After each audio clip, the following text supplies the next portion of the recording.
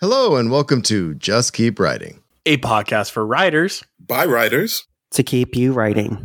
I'm Marshall. I'm Nick. Oh, I'm Maurice. Wait, I'm Maurice. I thought I went next. Oh no, that's right. You went next. I'm Maurice.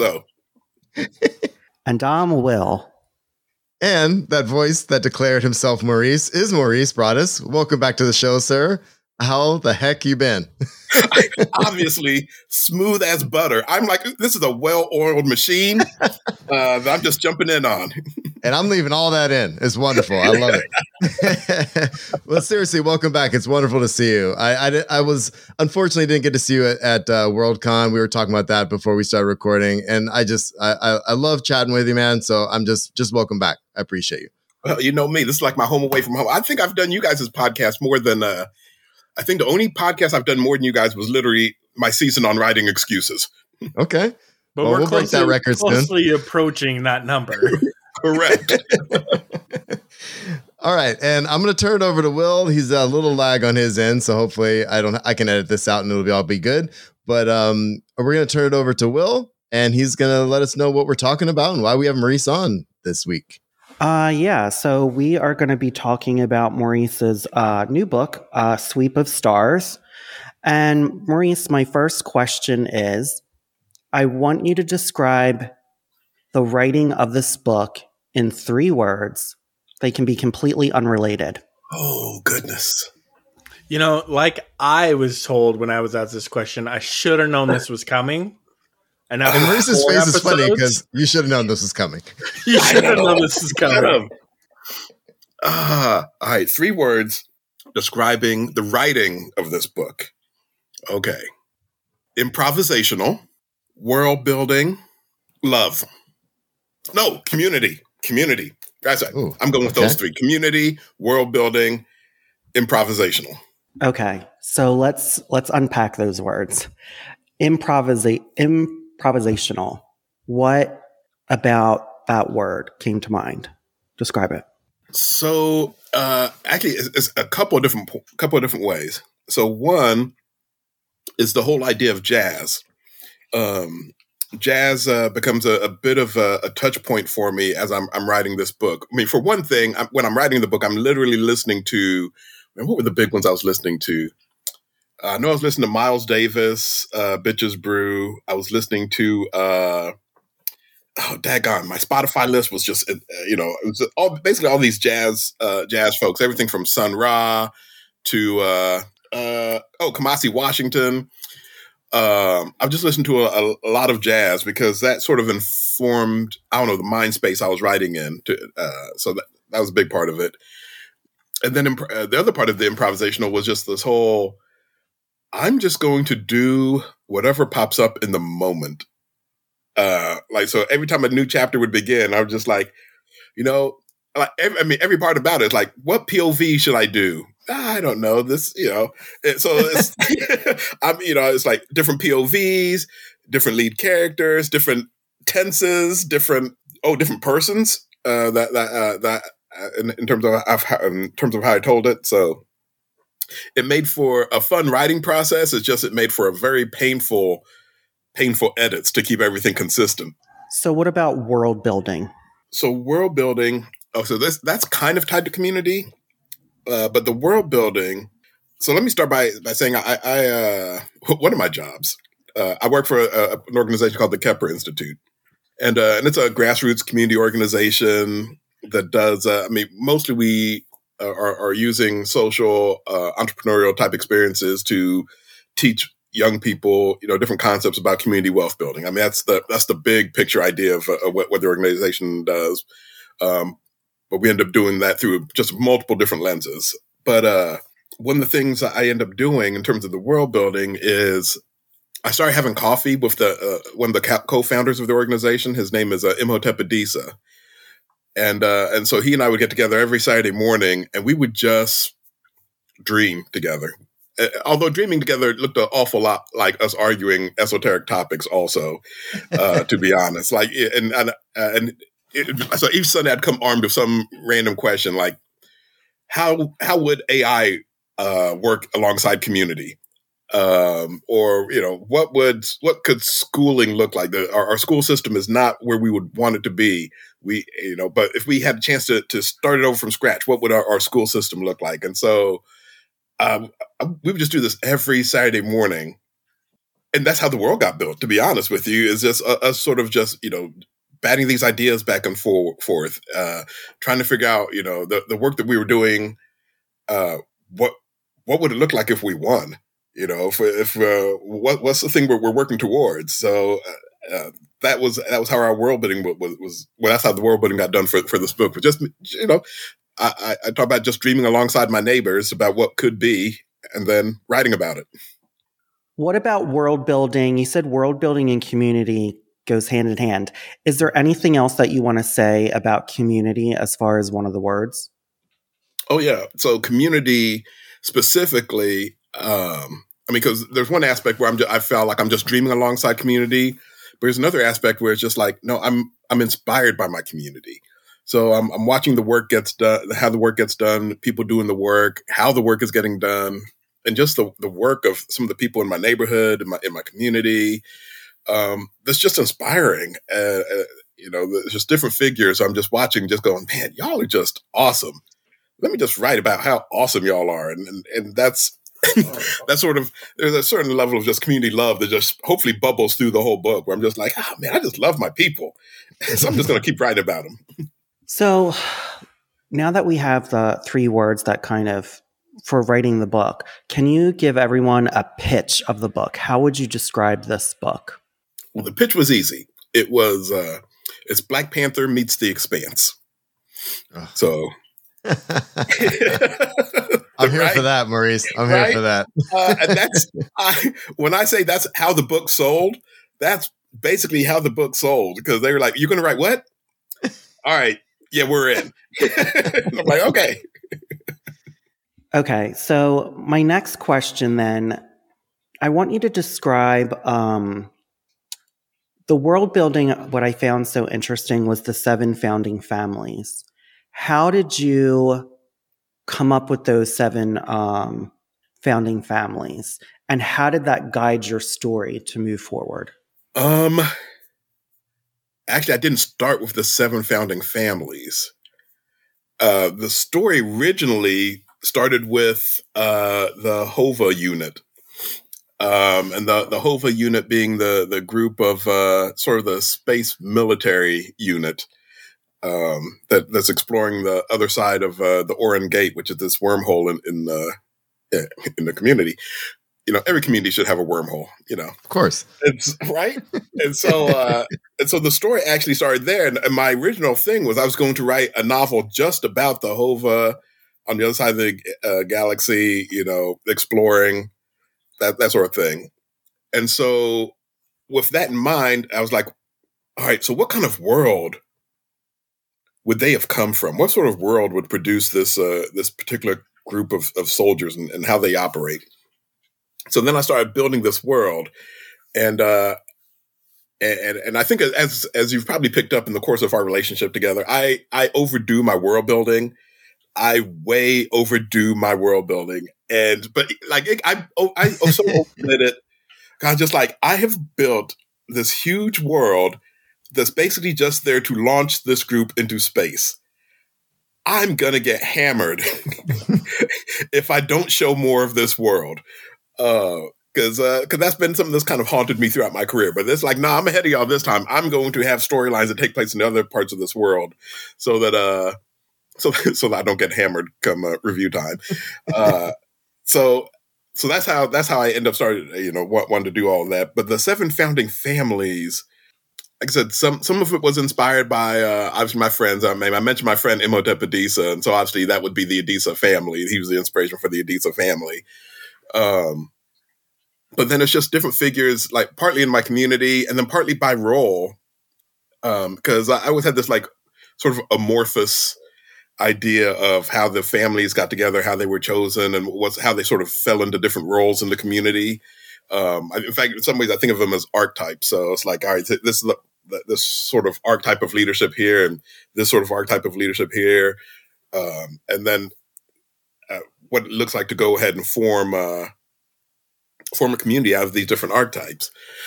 The seven families, like I said, it started as sort of this vague idea, and I've sort of only fleshed it out because I've written so many short stories now in this world, because it's what I do, apparently.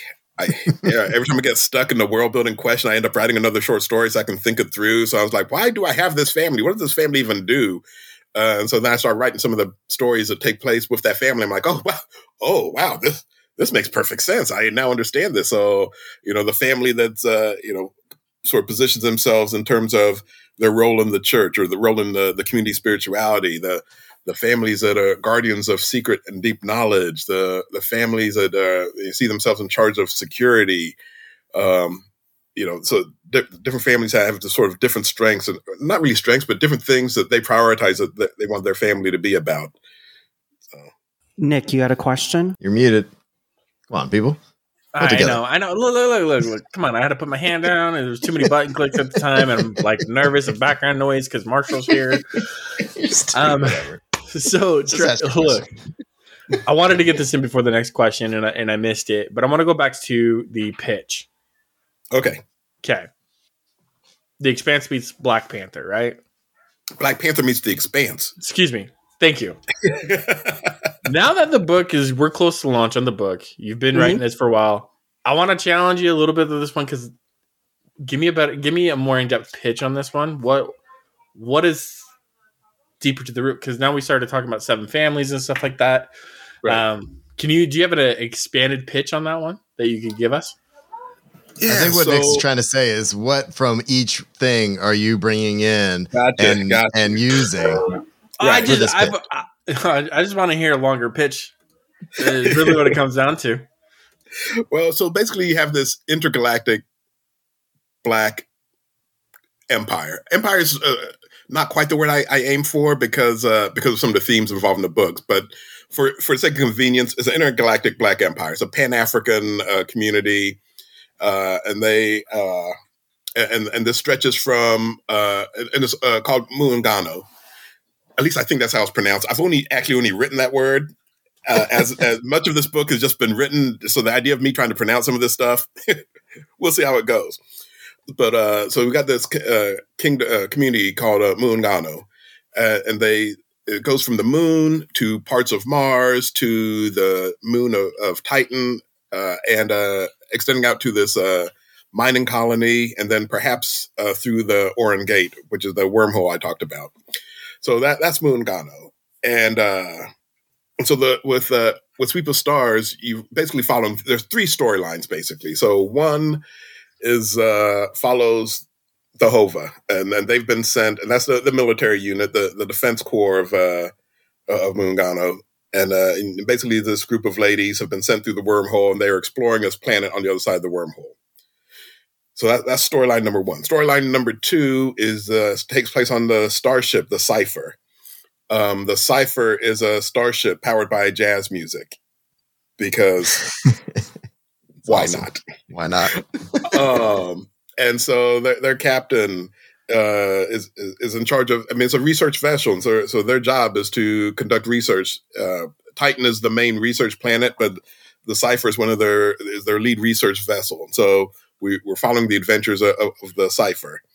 And then the last storyline follows sort of like the politics of the succession, of what succession looks like in the kingdom of Muungano. So we have issues of succession, issues of space exploration, and then this military sci-fi element also. Nice. I'm here for all of it. Sorry. No, you're good, Nick. I'm pre-ordered. I've been waiting on this one for a while. I remember when you first sold it. I think you told me that the week of. So well, but I mean, also consider this: where we all met, being the Writing Excuses ship. I was literally writing the first 3 chapters of this book there. That's what I was doing the whole time. 2018, right? Right. Yeah. So that's what I was doing. Man, it's crazy to see it's full circle now. Mm-hmm. Our relationship is full circle. That's right. That's right. Speaking of 2018, we had a conversation about world building, Maurice, and I think we may have touched on this in a podcast in the past, but to go back to what you were saying about over world building, I mean, obviously there are pros and cons with that, but you're saying that you are writing other things within that world because, and is that a direct result of the over world building, or what's some advice you can give to people who spend a lot of time world building that may not show all of that work within their pieces? Right. So this is the lesson, I call it the Pimp My Airship lesson. Right. So when I sat down, I wrote Pimp My Airship, the short story, in 2009. And I way overdid the world building, which was fine. I tend to prep almost as much for a short story as I do a novel. I mean, if that tells you anything. So, I mean, I overdo it regardless. It doesn't matter what it is. I'm just going to overdo my world building. And so I built this world for Pimp My Airship, told this 5,000 word short story in Pimp My Airship. And then while it was well received, the main criticism was we could tell there was a whole world here that we only got to see a glimpse of. Mm-hmm. Which is true, because I was only being paid to show you a glimpse. So, but the fact of the matter is I had created this whole world. And so there were elements in the short story they weren't really, I don't want to say they were throwaway lines, but they were they were lines designed to show I have thought through this world. There's a lot going on in this world. So so when I say something about, the Jamaican Empire and hints about what's been going on, America being at war with Jamaica, well, that one line I can come back, and then I wrote a story called, actually I think it was a novelette called Step and Razor, where I then went and explored that one sentence. I go back and explore what that sentence mean, and so that one sentence turned into a novelette. Mm-hmm. And then when I mentioned that there's a nation state of Tejas in the book. Well, now I can explore that in Buffalo Soldier, my novella Buffalo Soldier. So I do this work that is way overdone, but then the world's already built. Right. So I can keep coming back to the well and just keep telling story after story after story. So my story that just came out in Magazine of Fantasy and Science Fiction, Babylon Systems. That's the story that takes place right before my novel, Pimp My Airship, the novelization. But that's the last story to take place right before the events that happen in the novel. And so my advice would be, I don't know, don't follow my example. I don't know what my exact advice would be, but it's just that I love world building. And so the fact, once you've built this world, though, there's no law that says it just has to go for one story. In fact, let me flip it to talk about Sweep of Stars. So with Sweep of Stars, I had a short story collection called Voices of Martyrs. And it's divided into stories set in the past, set in the present, set in the future. And it was those stories that set in the future where people started describing me as this Afrofuturist. And then I was like, okay. So I kind of filed that in the back of my head. And then I started writing some other sci-fi pieces. And then as I sat down to write Sweep of Stars, I was just like, man, what if all of my sci-fi stories are all in the same universe? And so now Sweep of Stars becomes sort of like that unifying book that says, hey, all those different bits of world building, again, have not gone to waste. But now let's unify it and work through all of that in a really systematic way. So now it's like, oh, wait, now all these stories are all in the same universe, which is great. And it adds a layer of depth and a layer of some convolution, because then I have to really think through how exactly these are all tying together. But that's all part of the fun. I mean, I'm a comic book guy, right? Yeah. So I've been doing comic books for decades, and like this is all part of the fun, the whole puzzle of the superhero universe. It's like, oh no, I can come back and do this all day long, right? And that connectivity and all that. That's great. Yeah. Mm-hmm. Mm-hmm. All right. Well, we derailed your questions enough. Go ahead, buddy. My bad, Will. No, it's really great. This is what I wanted to happen. I want to read a section of the book for a minute. And it's as soon as you open after the timeline, which I'm going to get back to in a minute. The beauty in blackness is its ability to transform. Like energy, we are neither created nor destroyed, though many tried. And it's a West African proverb. I feel like this really, really sets the whole tone of the book. Did you read that and said, I'm going to put this in the beginning of the book? Or did it come after you were actually finished like the first draft of the book? Yeah, it's one of those things I discovered in the midst of writing the book, because I'm writing the book and I'm very cognizant of the themes I'm wrestling with, right? And then, but there's like, how do I keep cementing this? How do I keep putting this, in front of me in a way that makes sense? And then when I ran across that proverb, I was just like, oh, this is perfect. Because not only does it summarize a lot of the stuff that I'm wrestling with in the book, but then it also broadens this conversation because, like I said, this is a Pan-African community that I'm trying to build. So it's not just, the American diaspora. It's all of the diaspora plus the original continent. And so trying to build together. So this is a multi-lens conversation I'm trying to have. And that quote sort of brings all of the things I was thinking about together just in one fell swoop. You wrote all these stories with, certain character viewpoints, or when you were trying to figure out a part of the novel. So are you going to do a collection of short stories in this universe? Are you going to put some of those stories in the next 2 books? How expansive do you see this universe? The universe itself is expansive.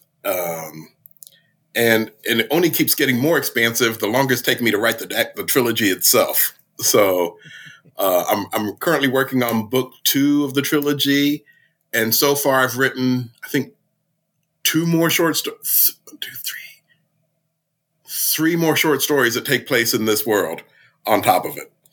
So if this book takes me another year or so, if the entire trilogy takes me another year or so to write, we could have another half dozen or so stories that take place in this universe. So the original plan was to have each book have a couple of the short stories in it. But then the books have, if nothing else, have turned out to be larger than I think we originally planned. Sweep is not a small book. Sweep is the longest thing I've had published. Wow. And let me tell you, the sequel, if it stays on pace, will be longer. And so right now, the thought of doing a collection really appeals to me. I would love to do a collection. Again, just so y'all can see how hard I've worked on this thing. This has been a labor of love, a labor's labor of love. And like I said, so far there's been, I think 3. But a lot of the stuff has been published. It's just not been collected. So, I think I have 3 novelettes so far that's been published. Probably a dozen short stories, whether people realize it or not, are all out there. So it'll hopefully one day we'll see a collection that brings everything together. Nick? Okay, so this is a big question. Okay. Do you foresee Sweep of Stars growing big enough to where you've got the world built?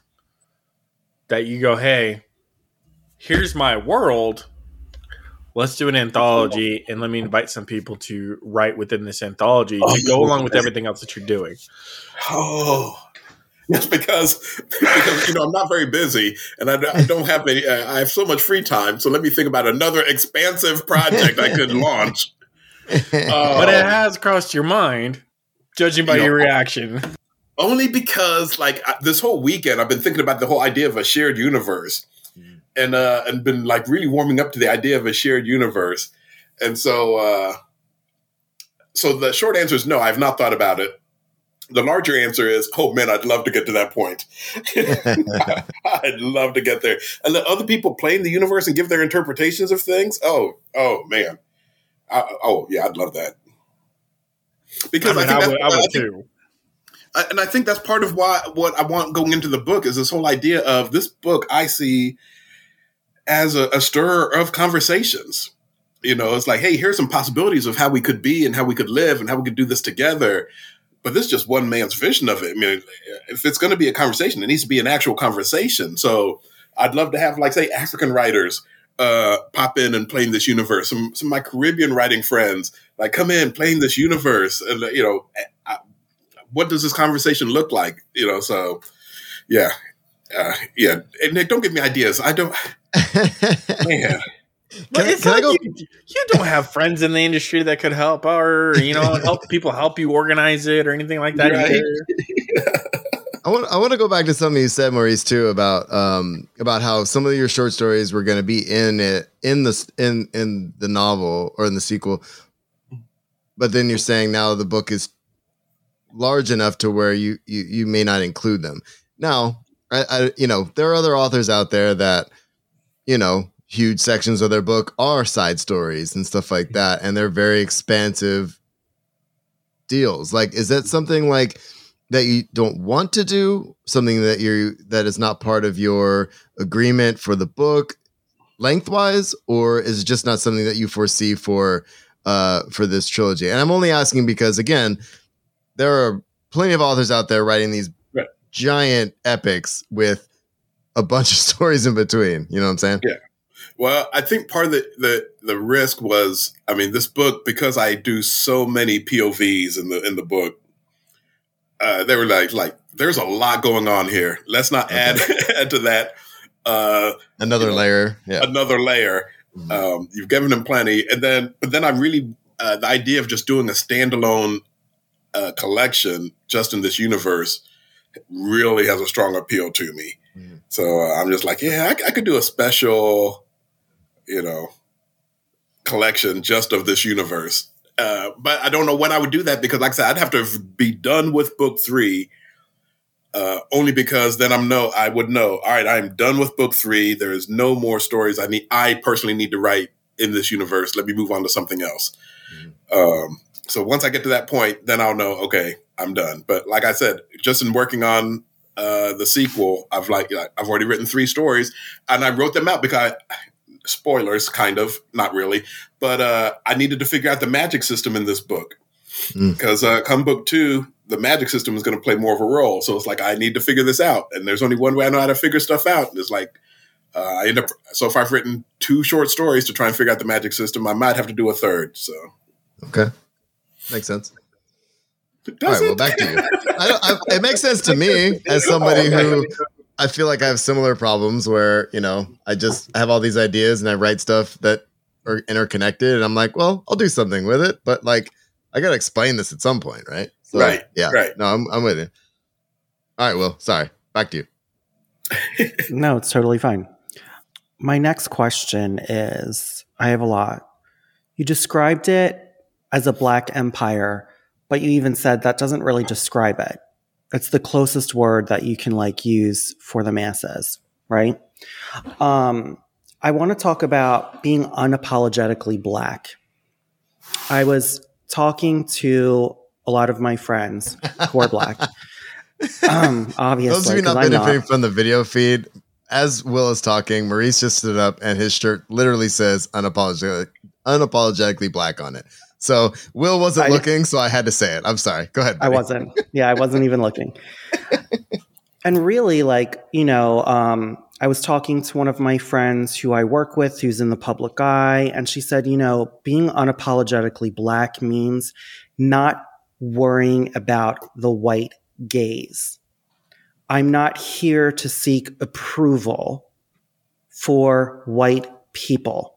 I'm not here to make myself smaller to be a safe Black person for them. I am here to be my full, authentic Black self. Talk to me, you stood up and you have that shirt that says unapologetically Black. So talk to me about when you were writing this empire, this new culture, this way to a look of the future. Mm-hmm. So I think that's always been part of my journey. I think, 20 years ago, Maurice, did try to make himself small, or did make himself small, wanting to fit in, not wanting to make waves, just trying to get these stories that are rattling around in his head published. And so this whole becoming, appearing and showing up and showing out as my full self, that was its own journey, to be honest with you. And it took finding the right communities to be a part of that would support me and would love me and would know me, would love me, would accept me, would celebrate me. So I think that's an important part of my journey, but of all of our journeys, to be honest. And so there's been this, at least with me personally as a writer, I've just been sort of growing into this whole, you know what? Hey, there's a certain amount of fearlessness about it. It's like, you know what? I'm just going to be me. And if people accept it, that's fine. If they don't, you know what? I'm surrounded by people who love and accept me. So I'm good. So I'll survive that. So I'm just going to write what I'm going to write. And so, for example, with the, like I said, I don't use the word empire. Like, I don't even know if I use it in the story, because one of the elements of the story is this whole idea of deconstructing empire. I don't even know if they refer to themselves as the colony, if I remember right. Because that was one of the things I was trying to be very conscious of, is like this whole idea of like, no, because if you are a colony, that means that you are a colonizer. And what does that mean? There's a whole set of implications to that. So I try to stay away from all that language, not kingdom, not empire, not colony, unless I use it in very specific instances for very specific effects or to drive home that point. Otherwise, I'm going to refer to it more often as a community. Where are we? We're in a community, and that's what we want to be about. And that's the ethos of how we're going to move through the spaces we find ourselves in. Because part of the idea was, and this was part of our challenge, or part of the challenge as I kept having conversations with people, is like, can we imagine a future outside of the lens of the oppressive systems we've been under, outside of the long shadow of history?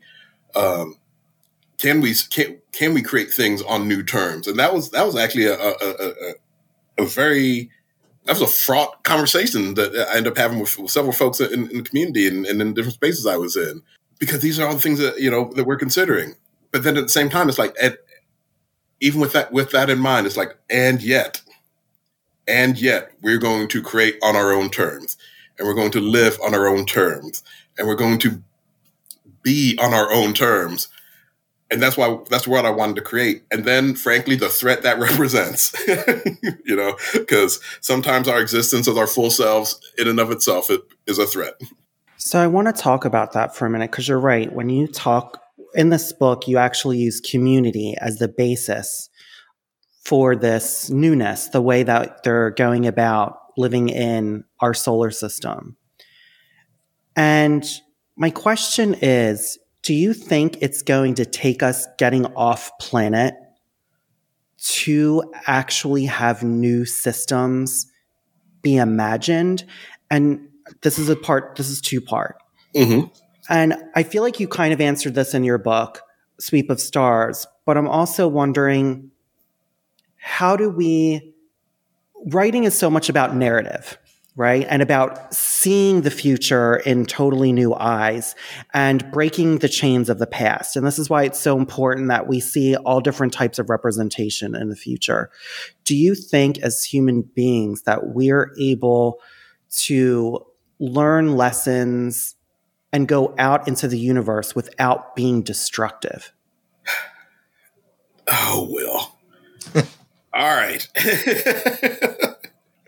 I don't know which question to tackle first. Well, your second question is literally the theme of book 2. So I don't want to talk too much about it but I will say this. One of the questions I keep asking myself is, what does it look like to take this culture you've imagined, this culture you've been a part of, and bring it into all the different spaces you find yourself in? And that's literally the big question that I'm wrestling with in book 2. And frankly, some of the characters wrestling with it in book 1, they just don't realize it. Like, how can I be me in all the spaces I find myself in? So that's that question, as much as I can answer it right now. But it kind of ties into the answer for the first question. Like, do we have to go off world? Well, no. Part of all this is so if me working in community right now in 2022 Indianapolis, I'm working at the grassroots level, doing working with nonprofits, working with students, working with different folks in the community. There is something I've got to be working toward. right? I can't just be working just for the sake of working. No, I'm working towards something. And so part of Sweep of Stars is giving me a vision of what it is I'm working towards, right? So it's there. Literally, part of his job is to help cast a vision. So like, okay, so now I have this vision cast in front of me. The people I'm working with, they've been reading drafts of this along the way too. So they've been involved in some of the conversation. So it's like, no, this is a vision in front of us, a possible vision that we could be working towards. But if we're working towards that, that means that can start now. Right? I could, the way the education system works in Sweep of Stars, we could pilot some of that now. The way that we appreciate each other, the way we see each other, the way we celebrate each other, we can do that now. And so, do we have to wait till we go off world? My short answer is no, we don't. Now, the reality is, will it take something near world ending in order to force us into places where we like, hey, maybe we should go about the way we do things a little differently? Well, that's also a possibility. It could be a pandemic. It could be global reshaping. It could be any of a number of things that force us to that point. But it shouldn't have to take that. We should be able to value each other starting now, and build our systems starting with valuing each other. We could do that now. Okay. So my next question is, I'm just taking in everything that you're saying. Makes me think a lot. I want to talk about Black excellence for a minute, because Black excellence is a lot of times joined with capitalism in our culture. And I want to talk about the communities that you've built seem so connected, I would say, over tradition and seeing a future vision for themselves. Can you talk about that? Because I specifically want to talk about the naming ceremony that I found really, really beautiful. Okay. Yeah. So, So again, these are things So again, some of these questions I'm thinking about for book 2 very specifically. But actually, when you started to ask that question, I kept thinking of this thing from Bill Campbell. He's the publisher of Rosarian Books. He's the publisher over there, and we were on a panel together, and he was just like, "Man, you know what I'm working towards? I want a future of Black mediocrity. Where we don't have to be excellent to burst through. Can we get to mediocrity? But right now we all have to just be excellent in order to do what it is we want to do." And so I don't know. That's just one thing I always think about when we have these conversations, because it's true. It's like, because growing up, I think about what my mom would always say is, I have to be twice as good to get half as far, and then when I had that conversation with Bill, he was like, twice as good? Oh man, your mom let you off easy. I think his number, because he asked me what my number was, and I said 2, and he goes, yeah, my number was 4. I had to be 4 times as good. So yeah, so I mean, these are all things, and you're right. That whole idea, that isn't, who's setting up these sort of hurdles and barriers that we have to be twice as good or 4 times as good in order to get into in order to break through. Yeah, that's all tied to capitalism and supremacy and things like that. So it's just like, what if we chose not to play? The end. Yeah, you know what? Yeah, I don't have to do that. I'm good. I'll be over here, me, my mediocre self, loving my neighbors, working with people I love. I could just go do that. I don't have to play your game, and I definitely don't have to play your game on your terms. That's a losing proposition from the beginning. So it's like, I don't believe in playing rigged games, or at least games that I haven't rigged in my favor. So I just choose not to play. So I don't know if that answered your question, though. I think it does. I mean, I really wanted to hear your thoughts on it, because I think I keep leading into these questions in book 2, because your book, Sweep of Stars, I've read it 11 times right now. Oh, jeez. I haven't read it 11 times. It really made me think. Well, one, I'll tell you why. It made me think because of what I'm writing. Because I told you, like, when I'm writing like a space opera, and the same thing with you. You made me feel a lot better when you told me, like, you break out into the character's voice when you need to know more about them and the world. So I feel good. So no writing is wasted. But your book really just made me think about how you thought about the way old society, our current society, and the past from the 21st century is going to affect the future, and how we build off of that and how we imagine newness, right? So, yeah, so that's what I automatically think about, like, these conversations, because it just spun a lot more questions for me and for us. Yeah, go ahead. You go. Oh, well, so I think about something like the naming ceremony, which is what the book opens up with. And it touches on several key points. So one, there's this whole idea of traditions. You know, what role does tradition and ritual play in society?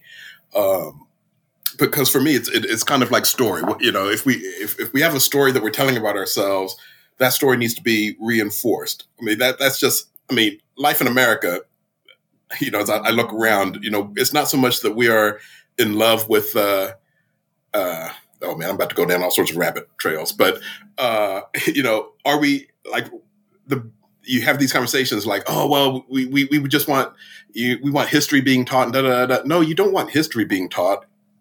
You want the myth being taught. That's what you want. You want to teach the overarching meta narrative that we've preached to each other, or that you've preached to us. You want that being told and reinforced, because that's the story of who you think we are and who we ought to be. And so you know, and that, you know what, that's fine. That's fine. It's just with, in this what I'm talking about and I'm writing about, it's, you know what, we want to move by a different story. And that's what it all boils down to. We want to move by a different story. And that story is, one, you have the greater story of Muungano. So that's going to be one level of that story. But then there's the individual story. We each have a story, right? And on all these things are, you know, are rooted in the past. So with the naming ceremony, people have been given names. Your parents name you. That's the name they've chosen for you. You didn't have a say in that. That's the name that was given to you, which is fine. But there comes a point where you get to start determining your own story. And when you have come to that place of, I'm ready to determine my own story. I'm ready to choose who I am and how I want the world to interact with me. That's the naming ceremony. It's like, hey, I'm stepping into this space as my full self. And the community, what's the community do? The community gathers around you to celebrate that and welcome you in. Like, hey, we want your full self. We're here to support your full self. That's the naming ceremony. You know, this also makes me think about ageism, weirdly enough, because I think a lot of times we think you're going to break out in your 20s or 30s. But I want to ask you a question. Do you think Sweep of Stars would have sold 20 years ago? No. I didn't think so. I'm asking that, though, because, you know, in our last interview, when we were talking about Worldcon, and you said, you know, if all I wrote was like Pimp My Airship, and like I feel like I had a really great career. Mm-hmm. And I kept thinking about, well, I'm glad that's not all you've written, because while I love all like Buffalo Soldier, The Knights of Brentcourt, and Pimp My Airship, I feel like you're just getting warmed up. I feel like when I think of your career, Maurice, like I followed you since I first read your short story over 10 years ago. Like I would seek your stuff out. And I feel like in a lot of ways, it's twofold of reason why. I think for a really long time, I never saw myself in any story, you know, and I grew up like in a really, I grew up basically like in a Black community, right? And I never saw my friends reflected in any of the stories. So the more specific you got with your journey, the more I felt like I really, like it became really universal, right? And the fact that 20 years ago, it wouldn't have been even looked at or thought of. What do you think of breaking out now later in life? Are you, does it energize you, or does it make you wish that it happened 20 years ago? Or is it both? Sometimes I dream about what it would have looked like for me to be writing these stories and having this level of success 20 years ago. But then I also realized, 20 years ago, I probably would have ended up dead. in my, we'll just say, celebratory ways, probably would have killed me. I would not have survived my own success 20 years ago. So there is that. But I mean, I look at something like Usual Suspects, my middle grade book, right? So it came in 2017. It came out in 2017, and it sold in 2016. But I wrote that as late as 2012 was when I first wrote that book. And I knew in 2012, this book's dead on arrival. No one's buying this book. No one's touching this book. And that's 2012. So I know if I'd written Sweep of Stars, 20 years ago, I mean, there's part of me that would dream that, it would have hit the market at the right time. And, there was a vacuum there and I could have had big success with it. But I also wasn't that man 20 years ago. I'm a 50-year-old man reflecting back on his journey and looking towards the future. 20 years ago, Maurice, what a bit, 30? Oh man, 30, man. 30-year-old Maurice barely knew who he was. I mean, talk about making himself small. If I would have tried writing this when I was at 30, this would have been a very small book with having totally different conversations. Now, if I could somehow transport, 50-year-old Maurice into 30-year-old Maurice's body and time, well, that's a different conversation. But I could only have written this book now. The books I'm thinking about now, I could only have written now. I was just in a different place. And that's one of the things I liked about that collection, Voices of Martyrs. I'm literally in that collection. I'm watching my journey as a writer and as a person. I could literally go through that book and go, oh, I see what I was struggling with there. And, all these different points in my life and in my writing. So I knew who it was, I couldn't have written it then. But you're right. There's parts of me where I'm just like, oh man, I got so many stories I want to tell now. Mm-hmm. So many stories I want to tell now. And I feel like I'm writing like a madman. I feel like I'm writing like a person who's possessed. I mean, I tell people all the time, I feel like I'm writing like I know I'm about to die, because it's just like, oh man, I got to get this in. I got to get this in. So it's I feel like I'm battling myself, but that's fine. I got stories to tell, and I will just keep telling them. The other advantage, though, is as a 50-year-old man, or 50 plus technically, year old man who's been in the game 20 plus years. It also means some of these stories aren't. I'm better and faster at telling them, so I'm still capable of getting more stuff written in a shorter period of time, and that's what I'm also enjoying that too. So there's a trade-off.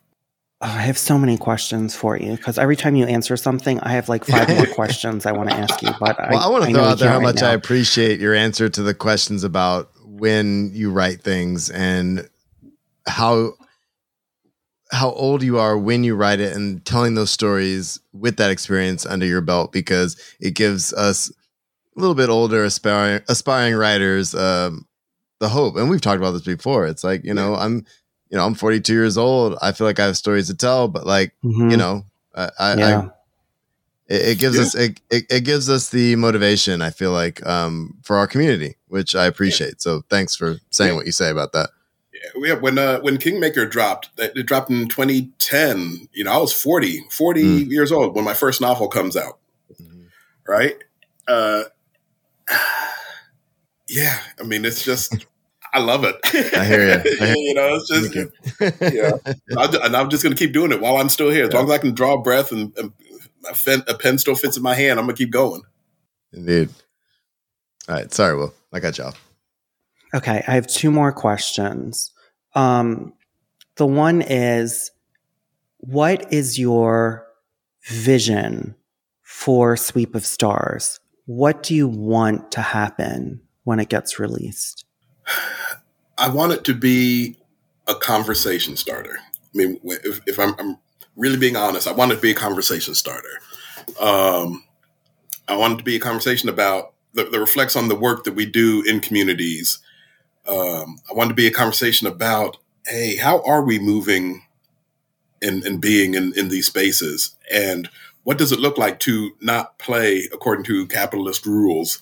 You know, what does it look like to just, you know what, we can literally just opt out. We can just collectively decide, you know what, nah, we're just going to do this a different way.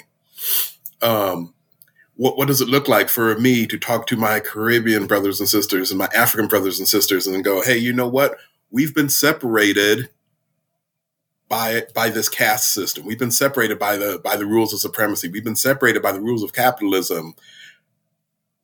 We can be in conversation with each other. We can build together. What could that look like? So ultimately, for me, it's like what the vision. I want to impact culture. There we go. Nothing too large. I just want to impact culture and conversations. All right. Okay. Okay, wait. I just have one other question, Marshall, before I get to my final one now, because buddy. you're just making me think, Maurice. Okay. When I read Sweep of Stars, it also really made me think of Nalo Hopkinson of Midnight Robber, because of the way that she built that Caribbean society, right? And the way she uses language. Mm-hmm. And I want to get down to the way that you used language in the book and the way that you created names and the way you created the world.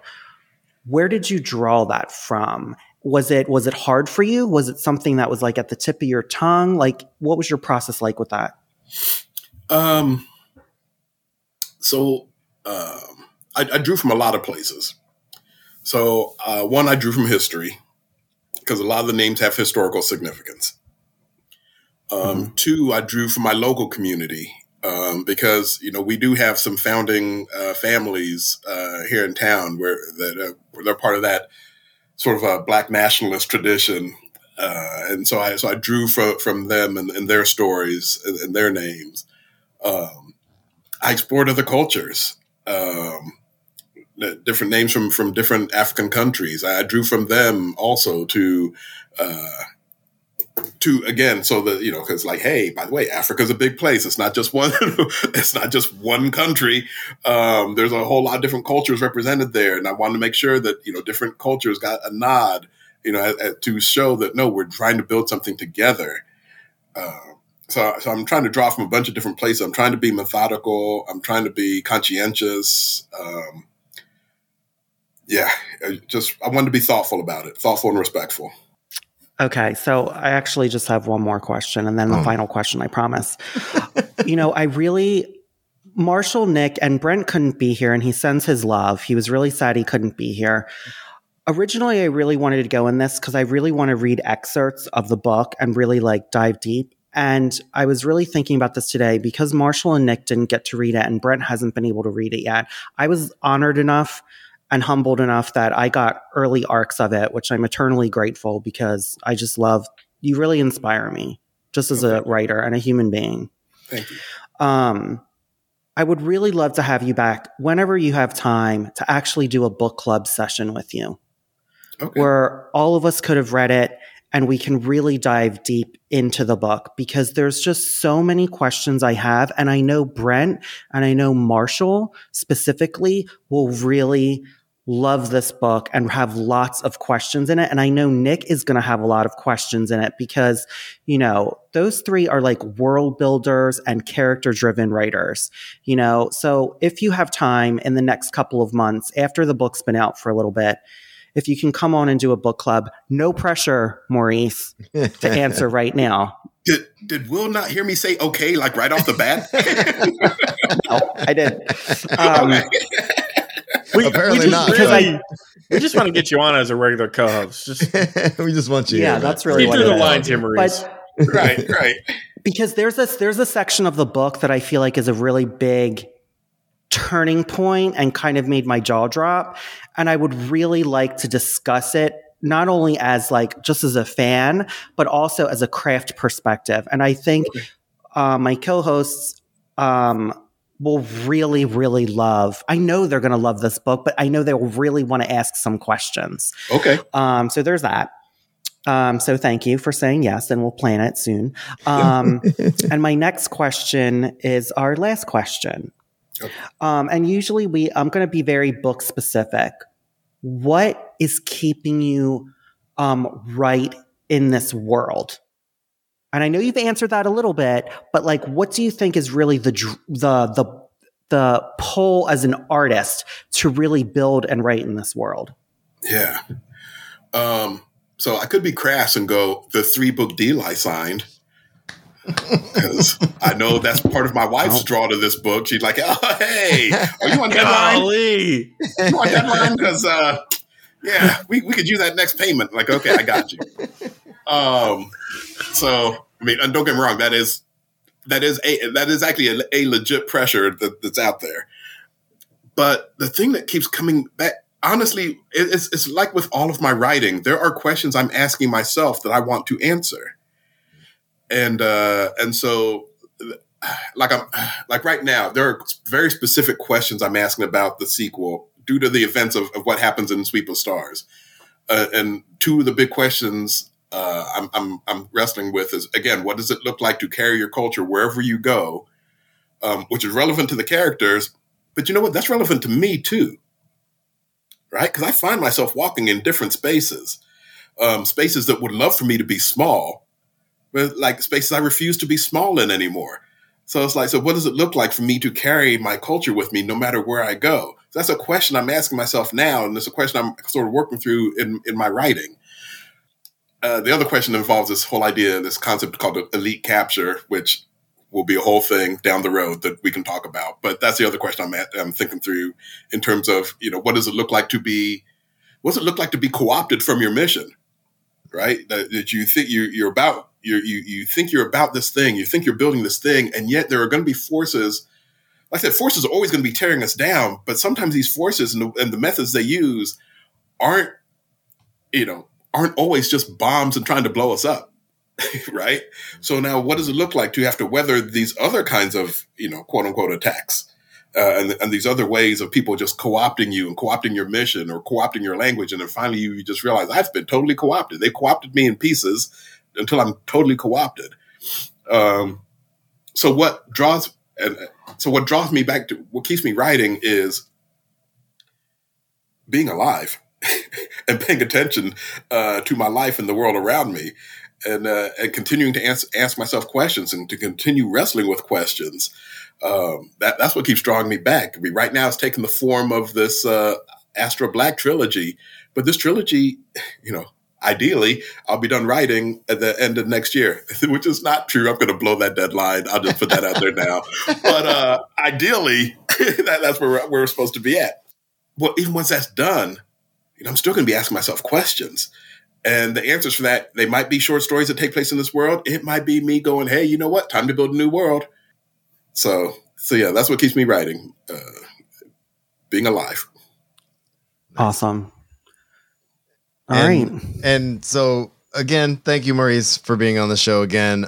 Just super quick. I know you've been here before, but where's the easiest place for people to find you on the interwebs and such and to find your work? Let's see. I am a brand conscious guy. So, MauriceBroaddus.com, but is my one-stop shop. Well, one-stop location for where you can find me and my work. But, if you go to Twitter or Facebook or Instagram, I'm Maurice Broaddus wherever I go. I am me wherever I go. Perfect. And we'll have that in the show notes. Thanks again for being on the show. We appreciate you. You're absolutely welcome. And this has been Just Keep Writing, a podcast for writers by writers to keep you writing. You can find us at justkeepwriting.org. Follow us on Facebook, Twitter, Instagram, and YouTube. Feel free to reach out to any of us on our social medias, and please jump in our Just Keep Writing Discord channel. Links to all of that is in the show notes. Lastly, please support our show by going to patreon.com/justkeepwriting. We offer daily writing prompts, early access to podcast episodes, and much more. Thanks for listening, and just keep writing.